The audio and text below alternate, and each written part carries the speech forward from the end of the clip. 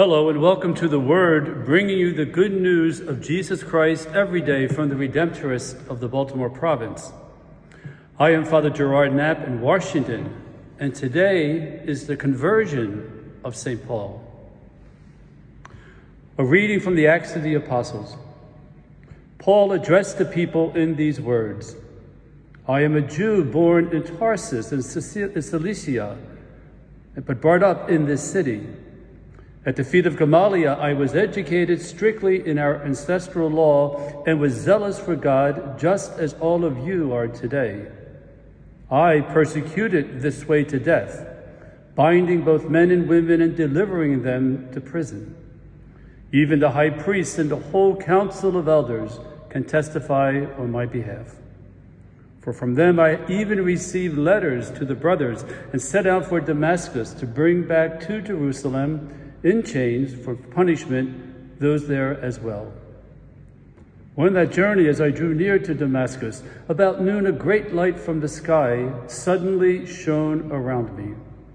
I fell to the ground and heard a voice saying to me, Saul, Saul, why are you persecuting me?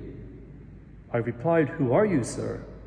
And he said to me, I am Jesus the Nazarene, whom you are persecuting. My companions saw the light, but did not hear the voice of the one who spoke to me. I asked, What shall I do, sir? The Lord answered me, Get up and go into Damascus, and there you will be told about everything appointed for you to do. Since I could see nothing because of the brightness of that light, I was led by hand by my companions and entered Damascus. A certain Ananias, a devout observer of the law and highly spoken of by all the Jews who lived there, came to me and stood there and said, Saul, my brother, regain your sight. At that very moment I regained my sight and saw him. Then Ananias said, The God of our ancestors designated you to know his will, to see the righteous one, and to hear the sound of his voice. For you will be his witness before all to what you have seen and heard. Now, why delay? Get up and have yourself baptized and your sins washed away, calling upon his name. The word of the Lord. Today, the church celebrates the conversion of St. Paul. In the Acts of the Apostles, St. Luke actually records this one event 3 different times.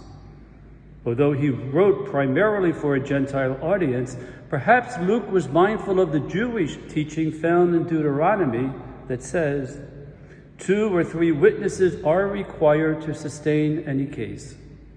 And therefore, Luke included 3 accounts of Paul's conversion to sustain the case that it actually happened.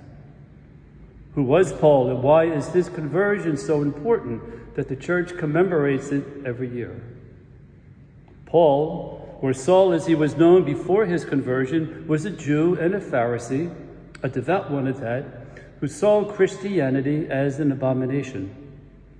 As we heard in the reading, he was determined to do what he could in order to rid the world of any and all believers in this new way of following Jesus Christ.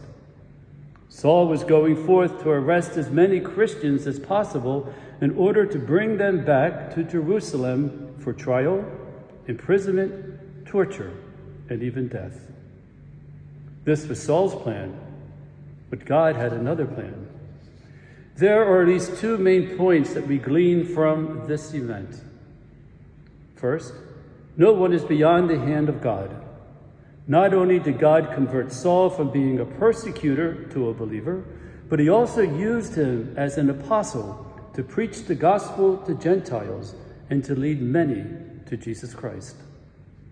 All of us are in need of conversion in one or more aspects of our lives, and none of us is beyond the hand of God. St. Alphonsus Liguori, who founded the Redemptorist, wrote about grace, defined as the presence of God within a person.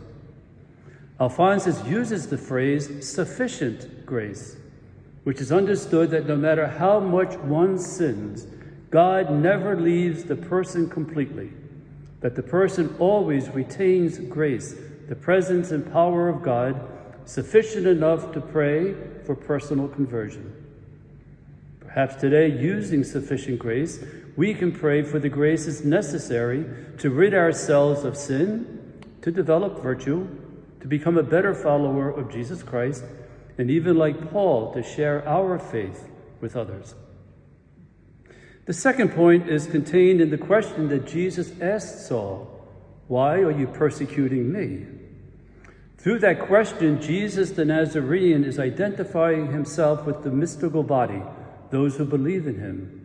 Perhaps he is even identifying himself with the entire human race. This question to Saul reminds all of us of the teaching about the final judgment, in which Jesus says, "Whatever you do for one of these least brothers or sisters of mine, you do for me." And then in a similar vein, Jesus says, "What you do not do for one of these least ones, you do not do for me." As the reading states, Paul was blinded and needed to be led by others. Only when Ananias prayed over him did Paul have his sight restored.